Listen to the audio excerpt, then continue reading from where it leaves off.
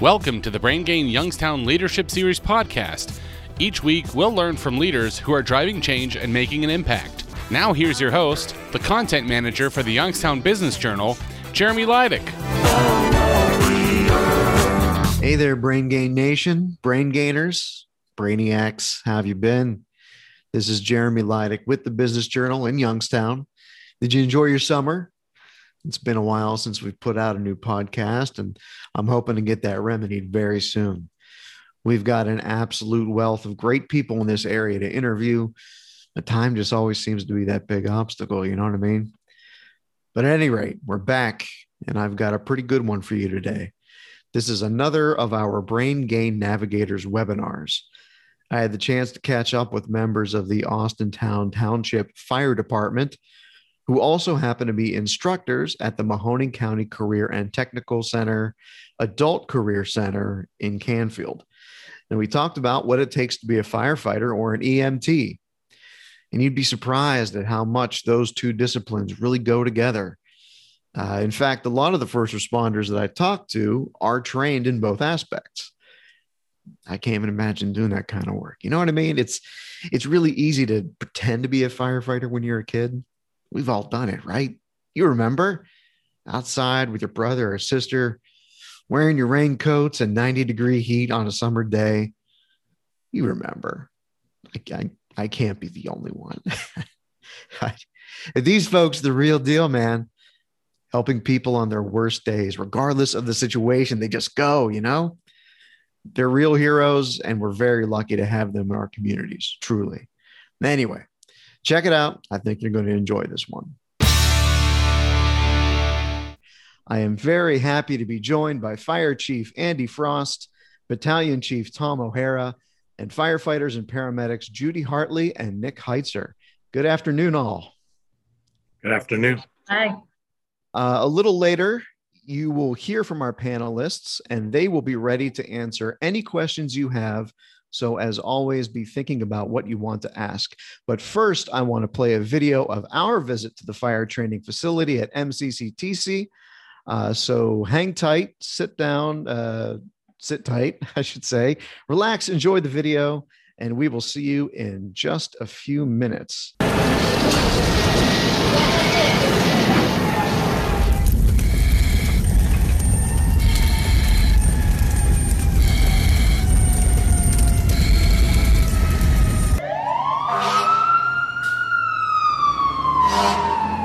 It's a field where you can really test yourself. I love going to work every day. I love going to work every day. Test your courage, test your mental strength. It's a very rewarding career. There's a lot of challenges to it. But the good overrides the challenges. Test your emotion. Having partners and crew members that you see every day, it helps lighten the load on some of the stressors. Team player. It's all about the team. Going out and reaching people within their homes on the worst day of their life, that was really what connected with me. There's a lot of good and there's a lot of bad, so every day it's a little bit different. There's a lot of hard work that goes into it. If you don't want to be a team player, this is probably not the place for you. People are counting on you to know what to do, when to do it, and how to do it. You're going to be with folks that are just like you. Everybody that comes here has a desire to help people.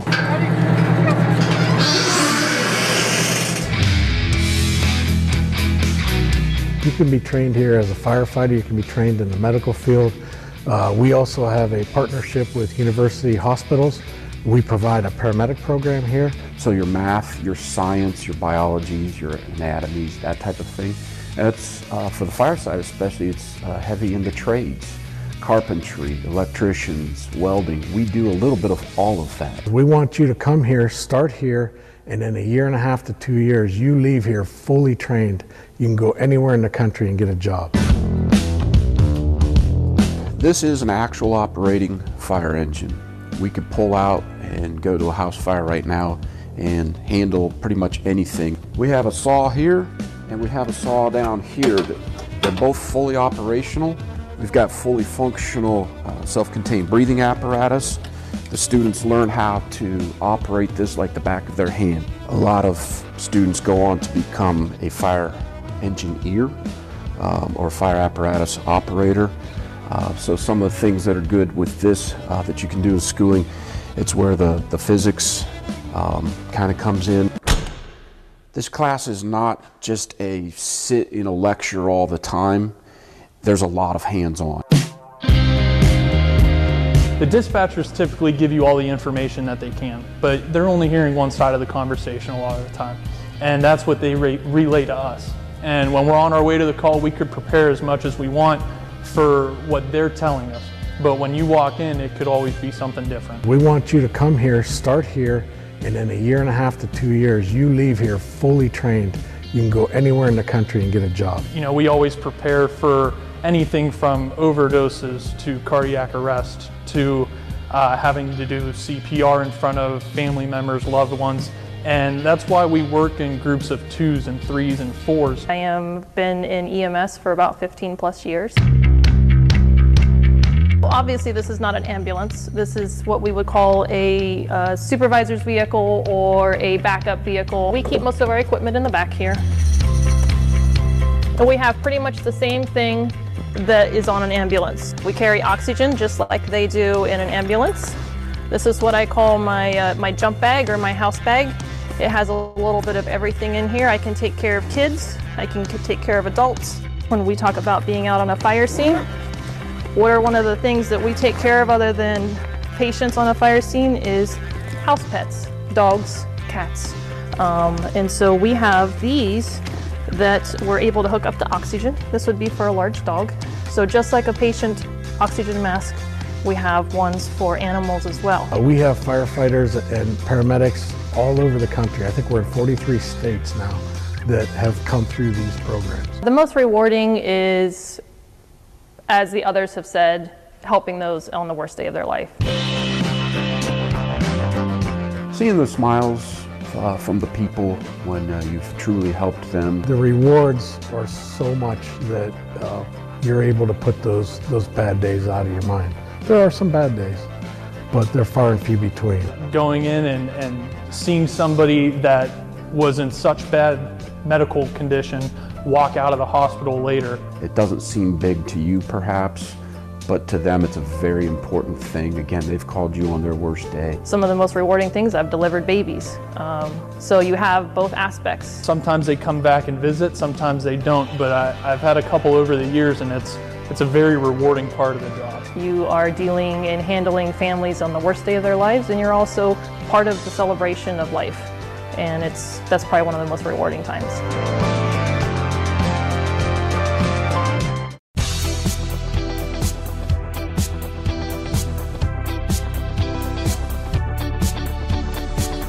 The Brain Gain is a collaborative effort, and we'd like to thank our headlining sponsors, including Farmers National Bank, Sweeney Chevrolet Buick GMC, the Mahoning Valley Manufacturers Coalition, and Southwoods Health.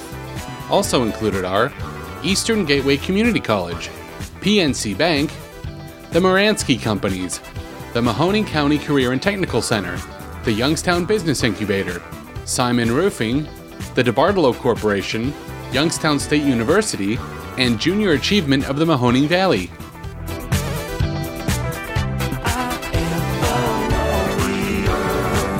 That was the world premiere of our tour video at MCCTC. It was a lot of fun, and thanks to MCCTC for helping to make that possible and providing that very, very cool footage, the thermal cam footage. That was something else. So we're going to go ahead and get started with the Q&A portion. So students, if you have a question, you can either click the Q&A button down at the bottom, and that'll open up the Q&A chat, and you can type in your questions. Or if you're feeling brave and want to ask the question yourself, you can click the raise hand icon, and I will turn on your microphone so you can ask the question. So go ahead and start firing away, but I have a couple of icebreakers so I can kind of help get the ball rolling. So I'll just go ahead and open this up to the floor. Generally speaking, What sort of interests or hobbies or natural abilities would lend themselves toward making an individual a good fit for being a firefighter or a paramedic? So we're looking for the person. Physical traits and all that are great things, and they help tremendously. But we're really interested in a good person. We can train them to do everything that needs done. What we can't do is train them how to be a good, caring person. So that is one of the traits that I really look for, especially when I'm doing the hiring for my department. I'm out there looking to see who would be a good fit, who would do that, and somebody that really cares about people and wants to do a great job and help people out. That's kind of the traits that I really look for. It's always good to be physically fit and all that. And I want to say, women, don't shy away from this. We have several women in this field, and they are very good at what they do. They're very good firefighters. They're extremely good paramedics. Judy is on this call with us, and she does both, and she does both extremely well. So again, we're looking for men and women, and that's really what we would like to see, is just good people who want to help people, and we'll train you, and we're going to surround you with incredible folks. If someone isn't, as you say, a good person, how can that be a detriment or an obstacle? It takes a special person to do the kind of jobs that we do, to be nurses, to do those healthcare things, and to help people. It's just great to start off with a good, giving person, somebody that is very trainable and that wants to do the job. I think wanting to do the job is the biggest thing in whatever you want to do. We love to train firefighters and paramedics that want to do this. They're not just here for the paycheck. They love helping people. They love being part of a team. And that's the other thing. We see a lot of sports folks get into this because it's a very team atmosphere, and that's kind of what they're used to. So you're going to come to work with these folks at 8 o'clock in the morning, and you're going to be with them until 8 o'clock tomorrow morning. And you have no idea what you're going to get into, which is part of the fun of this job. Is it's always something different. I have no idea what I'm going to get into today when I came to work.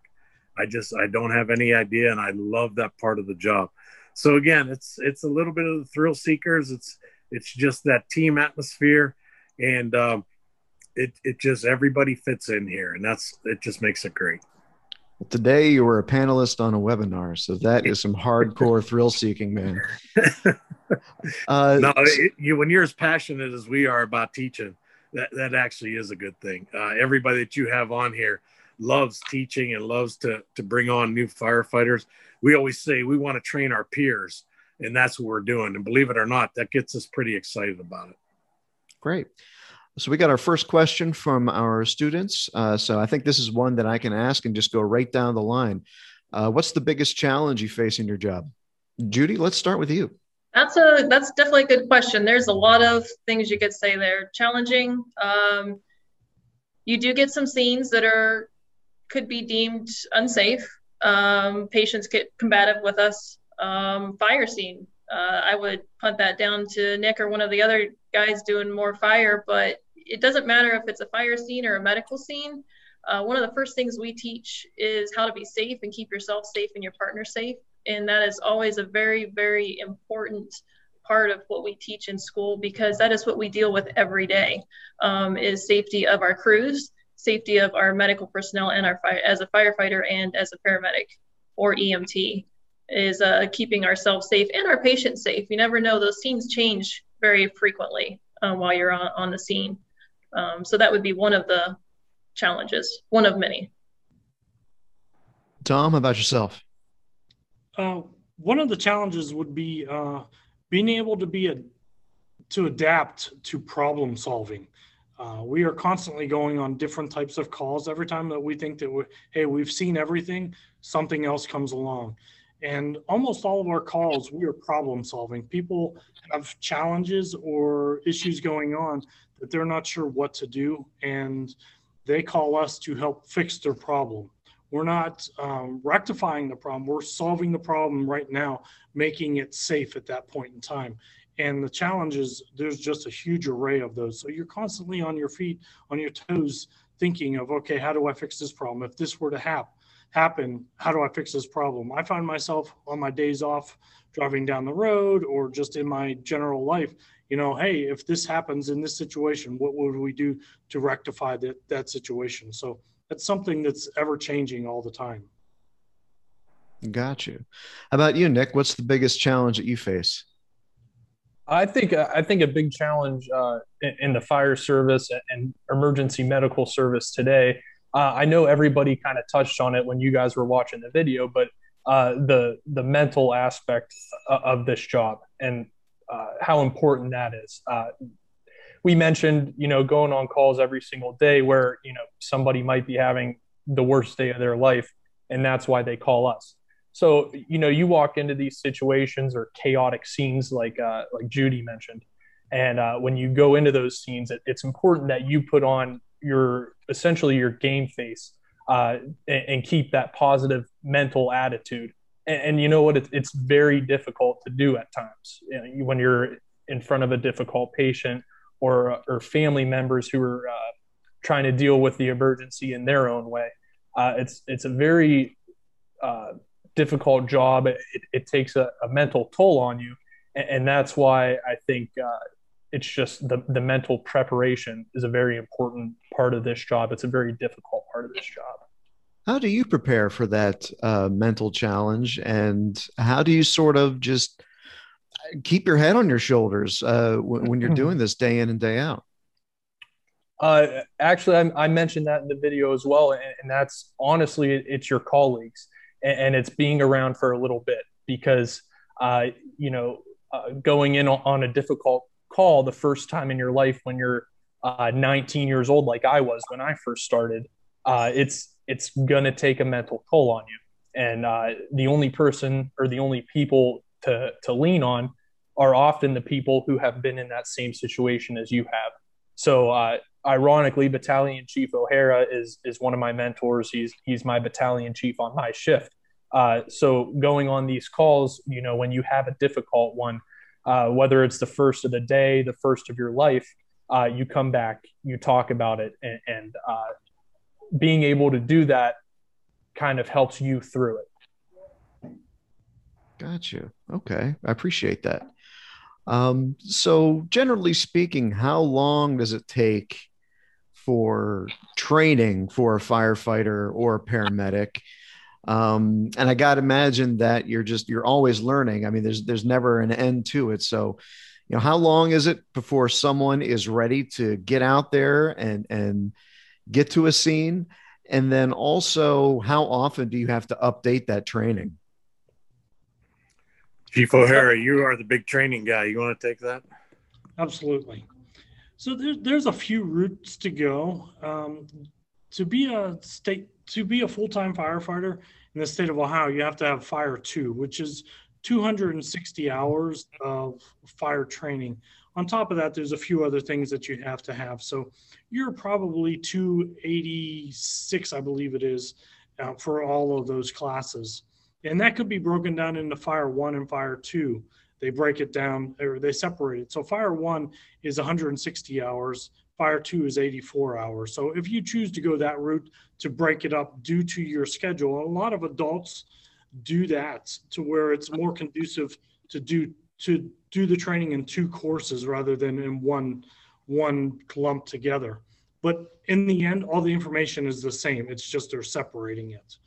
So that's what you're going to do. And that includes all your fire training. We're going to teach you how to teach you about fire behavior, teach you about personal protective equipment, your SCBA and your turnout gear, to climbing ladders, to using fire extinguishers, to doing fire attack, which we call fire suppression.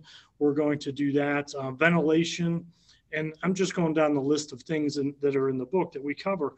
There's a gamut of things that we do. So that would be what you would do initially as your fire training course, whether you do Fire 1 and Fire 2, or you just do a Fire 2 course where it's all encompassing. And that, like I said, that's 260 hours. And then included in that, or that we have to add on to that, that's not included in those hours, is an emergency vehicle operator course. So we're going to train you how to drive an emergency vehicle, what to expect, how to handle those situations that arise as you're driving. And then we need you to do some EMS training. At minimum, we need to do some CPR, because if you don't go the EMS route, whether you're EMT or paramedic, you at least have to be able to do some little bit of first aid and CPR, because that's required of the job. So those would be on top of those. So that would be what you would have to do to get your certification to become a state certified firefighter. But that's only part of it. Every year after that, you're required to do 18 hours of continuing ed. But that's at the minimum side. We are teaching you how to be a firefighter. And then when we get you on the job, we never want you to stop learning and progressing and improving your education. There's always new things that come out. There's always new specialties. There's always new details that you have to do and you have to learn about. So we want you to continue on. But at minimum, you have to have 18 hours a year of continuing ed to maintain your card. And that's renewed every 3 years. So whether you're fire or EMS, that would be renewed every 3 years, and those start over, and then the state would issue your card for the next 3 years, and then that process starts over. Gotcha. Okay. And are there specific trainings for other, I don't know if it'd be more focused types of firefighting? During the video, it was mentioned that there's a firefighter engineer or a fire engineer, but then there's also wildfire firefighters. The guys and ladies are out in the West Coast, out in California all the time, it seems. Are there special training pathways for those job types? Absolutely. Even in the field, we can go into technical rescue, where we have confined space rescue, trench rescue, high angle rescue, swift water rescue.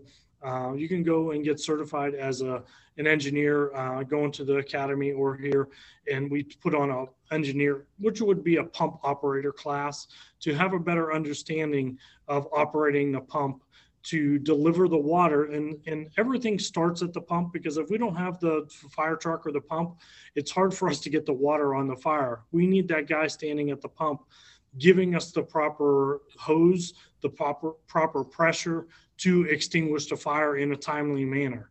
We want to get in there and do a fast attack on the fire and get it out as soon as possible. There's other avenues. There's other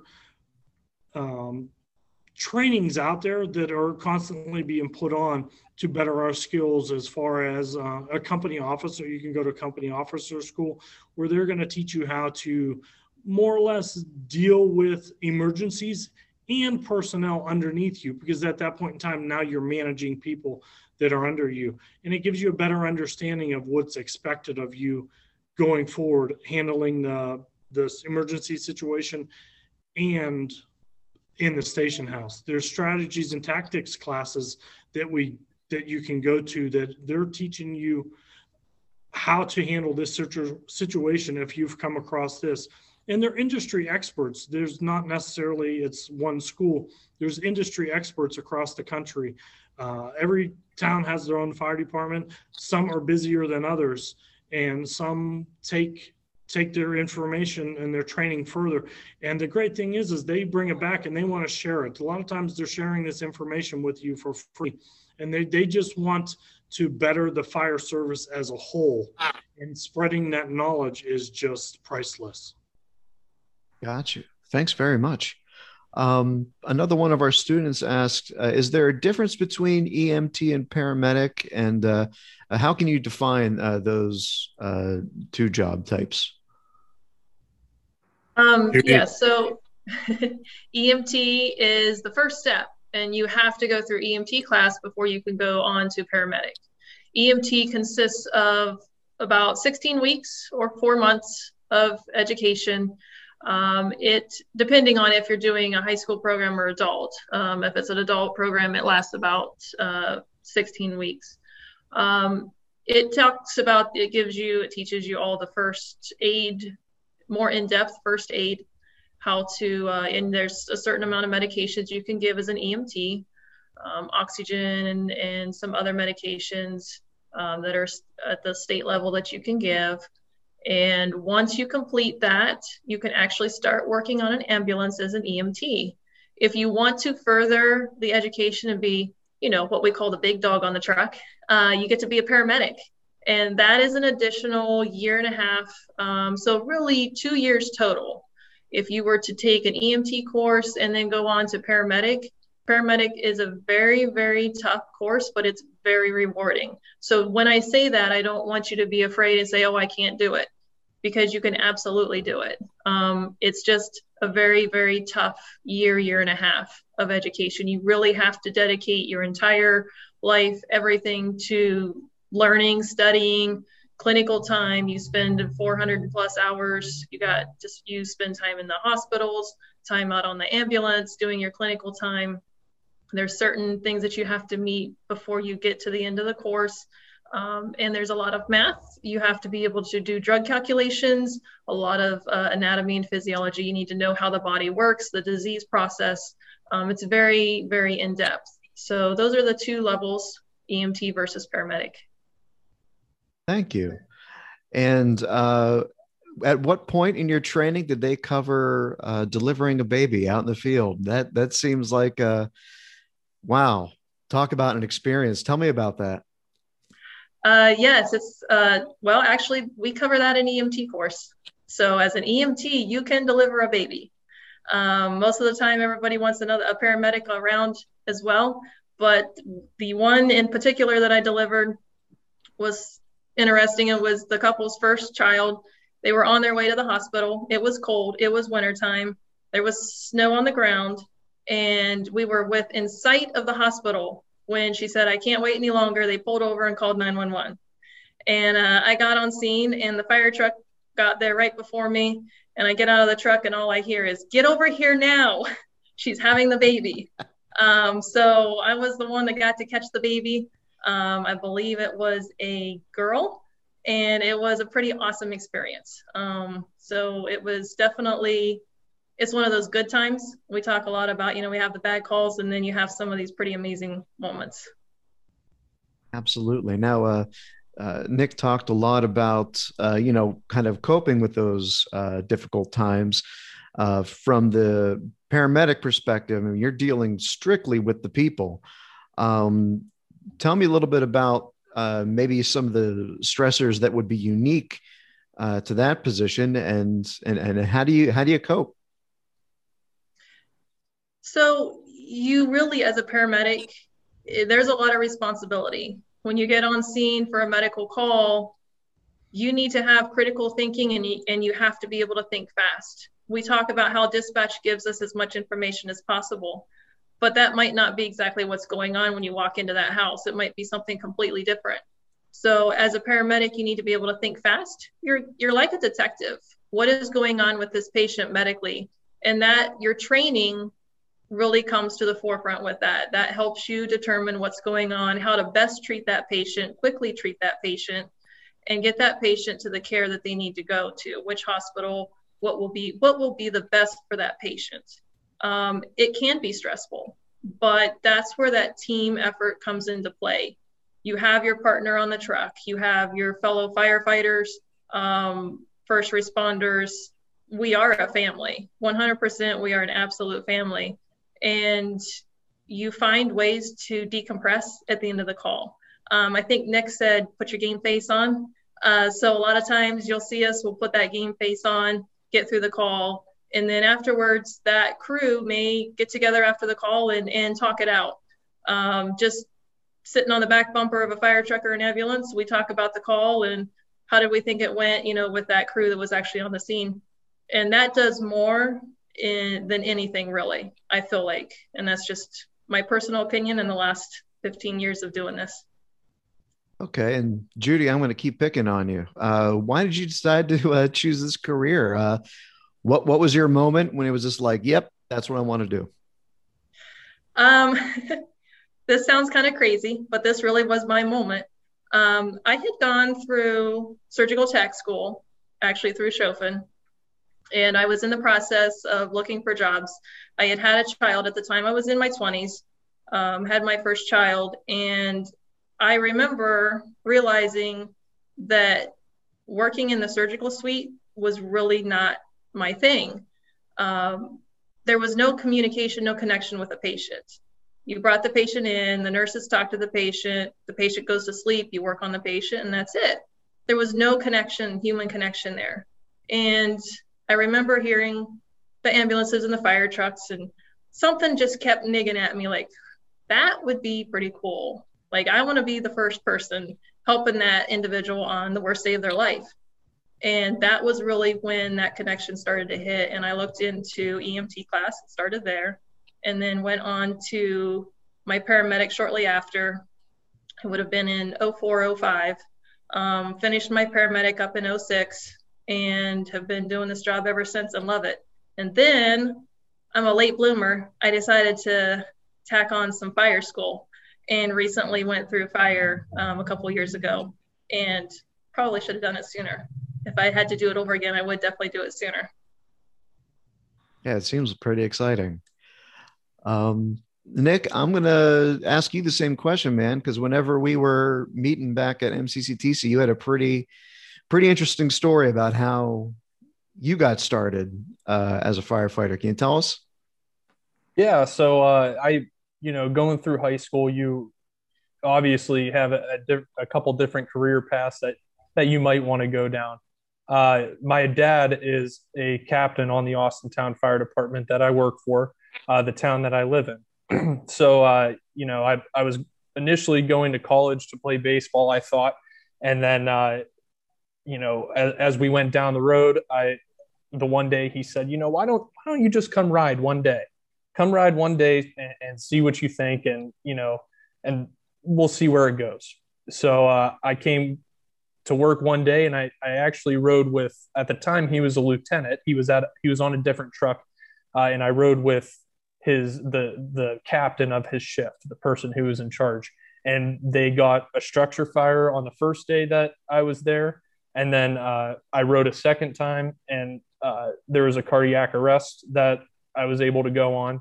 And at that time, a couple different people looked at me and said, like, "You're 17, man. Like, you're sure you're okay with this?" And I said, like, "I think so. I mean, I'm here for the right reason. I'm here to help."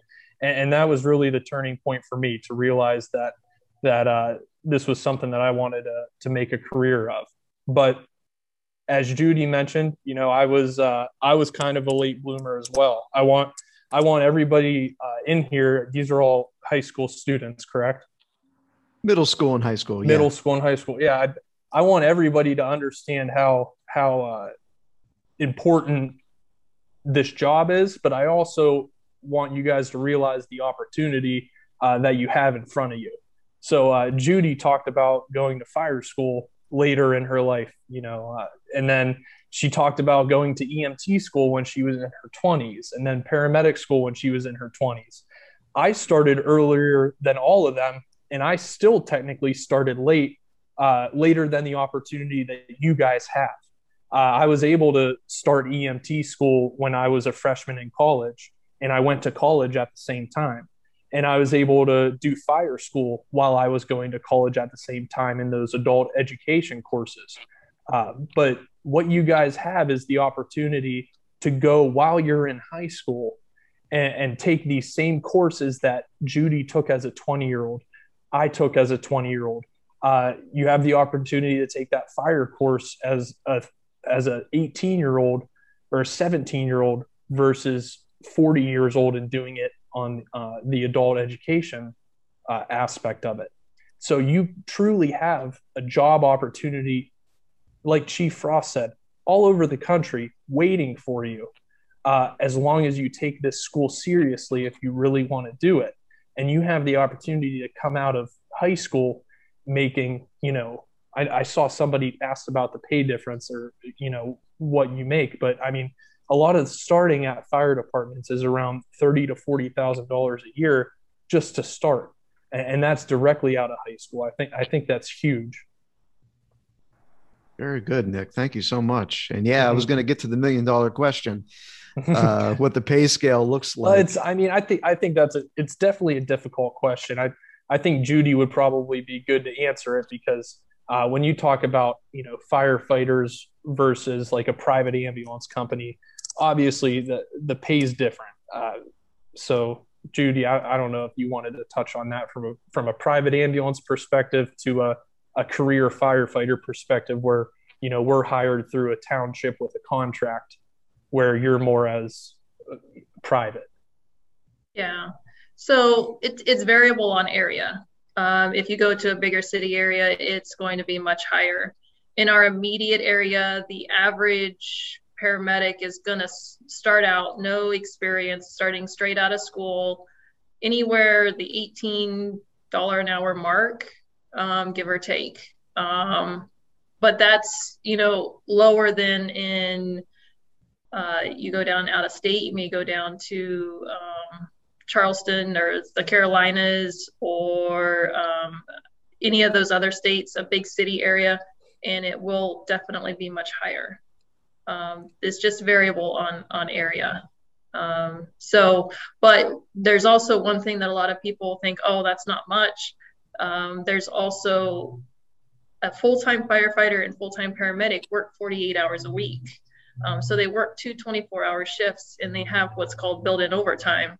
That those 8 hours is overtime. So there's an additional amount there as well that helps. So you're looking in a paramedic here typically will be in the 40s starting out. Thank you very much for that. And Chief Frost, I haven't had a chance to pick on you in a while, so I'm going to give you this next question. We have there's a lot of TV shows and movies that sort of portray what we can only assume to be the real life adventures of firefighters and paramedics. How close is what is done in the real world, like the day-to-day, how close does that compare to what we see on TV? So I think on TV, the stuff around the station and in the fire trucks, that is pretty accurate. You talked about how we cope with a lot of things. We do that with a lot of humor. And if you watch a lot of those shows, it's just a lot of people joking with their peers. And inside the firehouse, inside the fire truck, I think those are actually very accurate. There's just a lot of fun. You love coming to work every day because it's like being in a clubhouse with your buddies. So that part's very real. I think they do a really good job with the accident scenes and those kind of things. The only thing that is different, I think, for real life is the actual fire scenes. It wouldn't make good TV if you really couldn't see much inside the building. But when we go into a building, the smoke is usually extremely heavy. The heat's pretty hot, even through your turnout gear. So I think that's what they don't capture. You really can't see like they show, but the antics and camaraderie and all that, that's very accurate to what you see on TV. Tell me about the first time you walked into your first house fire and you got that experience of walking through the smoke and feeling the heat.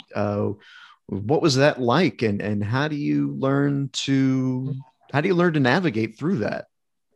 So I was scared to death. It's super intimidating. I fortunately, a couple of the guys have talked about mentors, and I was with a guy that I really felt was one of my mentors, and he just he talked me through it. We got through. It was a basement fire, which is kind of some of the most dangerous fires that firefighters have to get into because there's really no way to get out when things go bad. And the heat is very extreme in those basement fires. So we were going down the steps and I started really feeling the heat. And again, that mentor, he said, we're in good shape. I'll keep you safe. And he got us down there and we got to the fire and I was just so hooked at that point, just such an adrenaline rush and just a sense of accomplishment.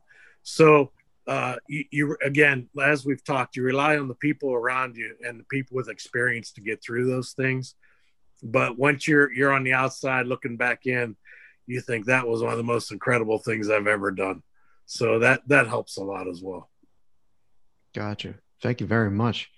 So what kind of hours do firefighters and EMS professionals put in? For the most part, firefighters work 24 on and 48 off. So you come into work 8 o'clock in the morning, you're there till 8 o'clock the next morning. During that time, basically a fire station is like a house. So you have kitchens, you have day rooms, which is our TV rooms, and you do training. Everybody has their own bedroom. So when you're there for that 24 hours, it's just like being at home. You go to work from home when the bell goes off. So then you're off for 48 hours after that. So most people are able to get a second job or have a lot of family time during those 2 days off. So the schedule is really incredible. I start off as a firefighter. I've come up through the ranks. So the bad part about becoming chief or chief officer is you have to go to 8-hour days. And there are those schedules out there as well. But I really miss that 24 on and 48 off. So I love my job. I love coming to work every day, but I sure wish I still worked that 24 on and 48 off schedule. So, but that's basically how our schedule goes. Paramedic and EMS is a lot of the same. You may work just a hair less hours for them because of the overtime, but it's basically the hours we keep. Gotcha. Okay. And just ballpark average, how many fires can a firefighter expect to work in a given, I don't know, week, month, year? What's the benchmark? So I would say, and there's so many different variations of fires, because we'll have outside fires, we'll have wooded fires, we'll have car fires. So those you could expect to see several of those a week. Good actual structure fires that, you got to go in and it's going to get hot. It's going to get smoky. I'd say an average firefighter in a department like ours will see 1 or 2 a month. You get in the bigger cities, some of the more busy cities, you may see 1 or 2 a day. So it just depends on the area you're in and in the town that you're in. Gotcha. And Tom, again, we got a lot of middle school and high school students participating today. Is there anything that the students can do to get started now if they're interested in pursuing this career path? Maybe job shadow opportunities, volunteer work, washing the fire engines. What kind of opportunities exist, if any? There's multiple opportunities. Depending on your age, sometimes that is a limiting factor in what you're allowed to do as far as being too young. But there are a lot of departments in the area here that it will have a cadet program, a junior firefighter program, where they will take you on. They will allow you to come to training, maybe say training nights. In our department, we train on Monday nights, but every department's different. They do it a different night of the week, and they allow them to come on those days and observe what's going on. You're being exposed to the fire service, to the equipment, to the firemen, to the firemen on that said department, and you're getting a better understanding. Different areas, they have different programs where you can do those things. So there's job shadows to where if you wanted to ride on a fire truck, you would have to check with your fire department in your area if they would allow anybody to come and ride. We allow, we call them riders. If you come and with your parents' permission, you come ride for 4 hours, 6 hours, 8 hours and observe. We will put you in the station. We show you what we do. We show you around the station. We do some training. We will pull some stuff out to give you the experience. We'll put you in gear. We'll do those types of things. We're trying to get the hook in you to, if you're interested in the fire service. And before then, obviously you have to, go through school and stuff like that. You have to be out of school to be on the fire department. But, sometimes it's that little hook of just being exposed to it. There are other fire prevention weeks. Fire departments have open houses that you can go to, get in there, see the firefighters, see the fire trucks, the spray hoses and stuff like that. And just some of those things to get you exposed to the fire service.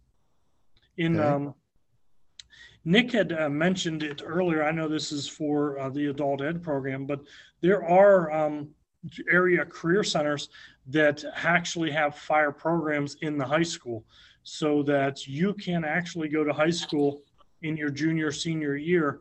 When you're done your senior year, it's possible for you to have, depending on your area, to graduate with your Fire 2 card and your EMT card, depending on the area.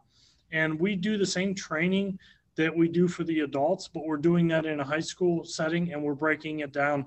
And obviously the time slots are different, so we're over a longer period of time.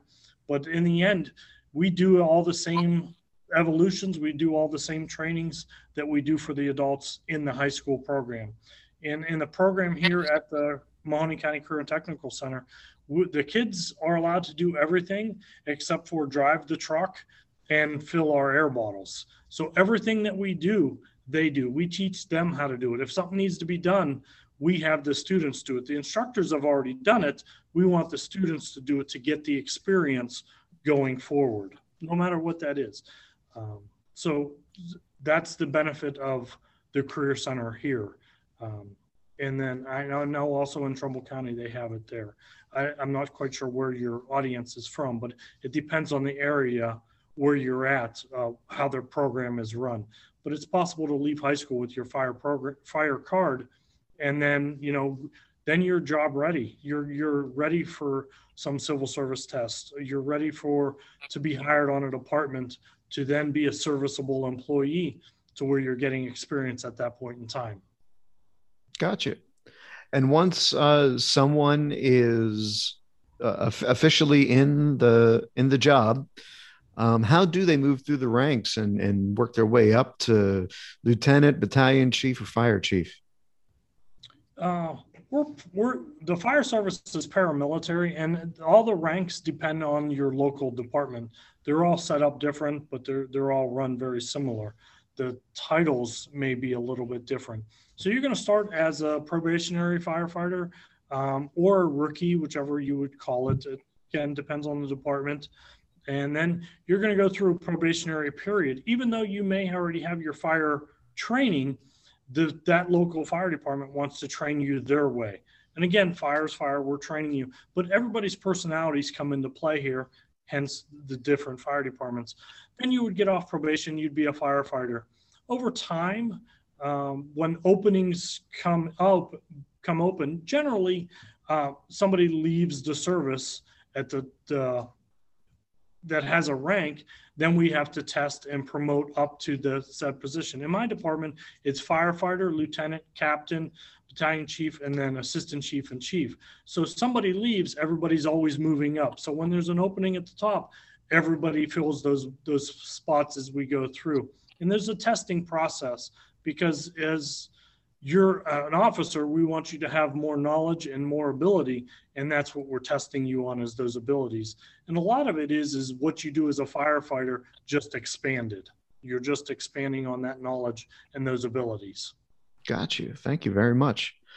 Any final thoughts from anyone as far as the career path, or maybe any parting nuggets of wisdom or sage advice to the folks who are watching today? Sometimes the most important step, and also the scariest step, is the first step. Is you going to do something out of your comfort zone? And a lot of these things in these fields are going to put you out of your comfort zone. And the sooner that you accept, hey, maybe I could do this. Let me just get out of my comfort zone and accept the challenge of, hey, let me go do that. Let me go take that ride along. Let me go see that local whatever. And taking that step, that's the worst step. And then it's all downhill from there. And then the camaraderie kicks in, and we get you hooked in the fire service to where you understand what we're talking about here, to then want to keep coming back and love coming to work every day. Got you. And what should a high school graduate who wants to get into the field do first? If you graduated high school and you're a prime candidate for this position, and it's something that you really desire and want to do, first thing is reach out to your local school systems and see who teaches it. You could also reach out to your local fire departments. They are tied in with all the training facilities and entities that teach this. So I guess probably the best thing to do would be to reach out to your local fire department, and then they're going to get you set up with who trains them. And normally that's the best way to go. If you're affiliated with a fire department, and that affiliation can happen before you have any training, they are usually the best guidance because they know what needs done next and they know what to do. If at any time you don't have that luxury of talking to your local fire department, call any of the schools. Especially you're welcome to call MCCTC and ask for the adult ed program. They'll give you all of the pertinent information that you need, the classes that you need. And if you want to talk to somebody in the field, we are more than happy. When you call the school, they'll set you up with one of us and you can ask all your questions and we'll give you the guidance. So there's so many places to get this guidance. And whether it be from us in the field, us at the school, or your local school, there's so many different places to get it. And all you have to do is reach out and you will get some great advice from whoever you talk to. Thanks very much. I think that is a pretty good spot to cap it. Thank you all so much for making some time to talk to us today and answer all of our students' questions. It was a really, really nice conversation.